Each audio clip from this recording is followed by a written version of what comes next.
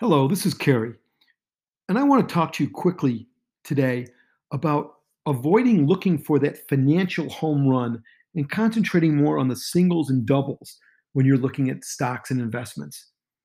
If you didn't get this drilled in your head in the last episode, I'm going to reemphasize it here.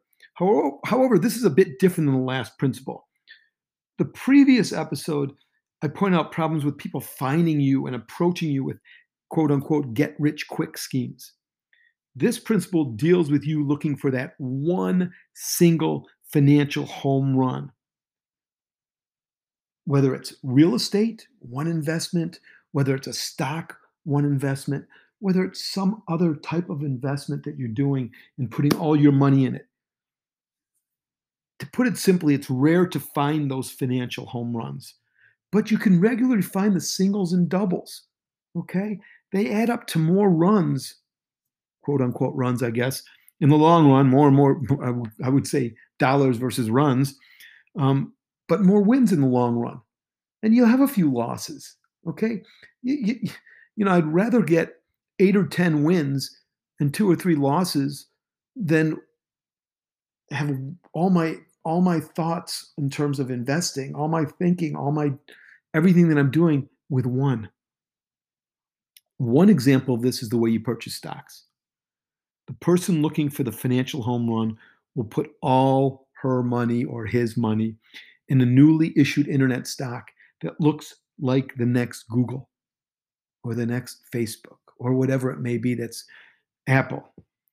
The person looking for the single may take, rather than 100% of their money, 1% of their stock portfolio into the newly issued stock and the rest in a diversified stock portfolio, which we're going to talk actually a lot more in our next episode. But you might kick yourself going, "Hey, if I put all my money in that stock, I'd be a multimillionaire." Yeah, but if you put all of it in and you lost it all, it would have been a lot worse. And there's a lot more chance of that happening. Another extreme example is someone who takes their weekly savings and buys lottery tickets rather than putting it towards future investments.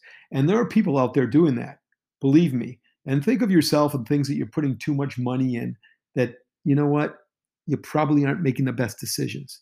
But that person who's doing that with the lottery tickets, they may be the one in 100 million who hits the financial home run with that. However, in all likelihood, they're going to end up with nothing saved. Okay? If that person had invested the money, they would have been able to retire early with considerable savings. There's a lot of people doing it. Hopefully you're saying, Gary, that's dumb. Why are you even having this episode? Well, the reason is I've ran into too many people who do this. Most millionaires become millionaires by hitting these singles and doubles. While you often read about the ones who hit the financial home run, they are the rarity. Stick with the smart, long-term, lower risk, not no risk, but lower risk than this significantly higher one of putting all your money into the one basket. This is Kerry Siegel reminding you to please take control of your money before it takes control of you.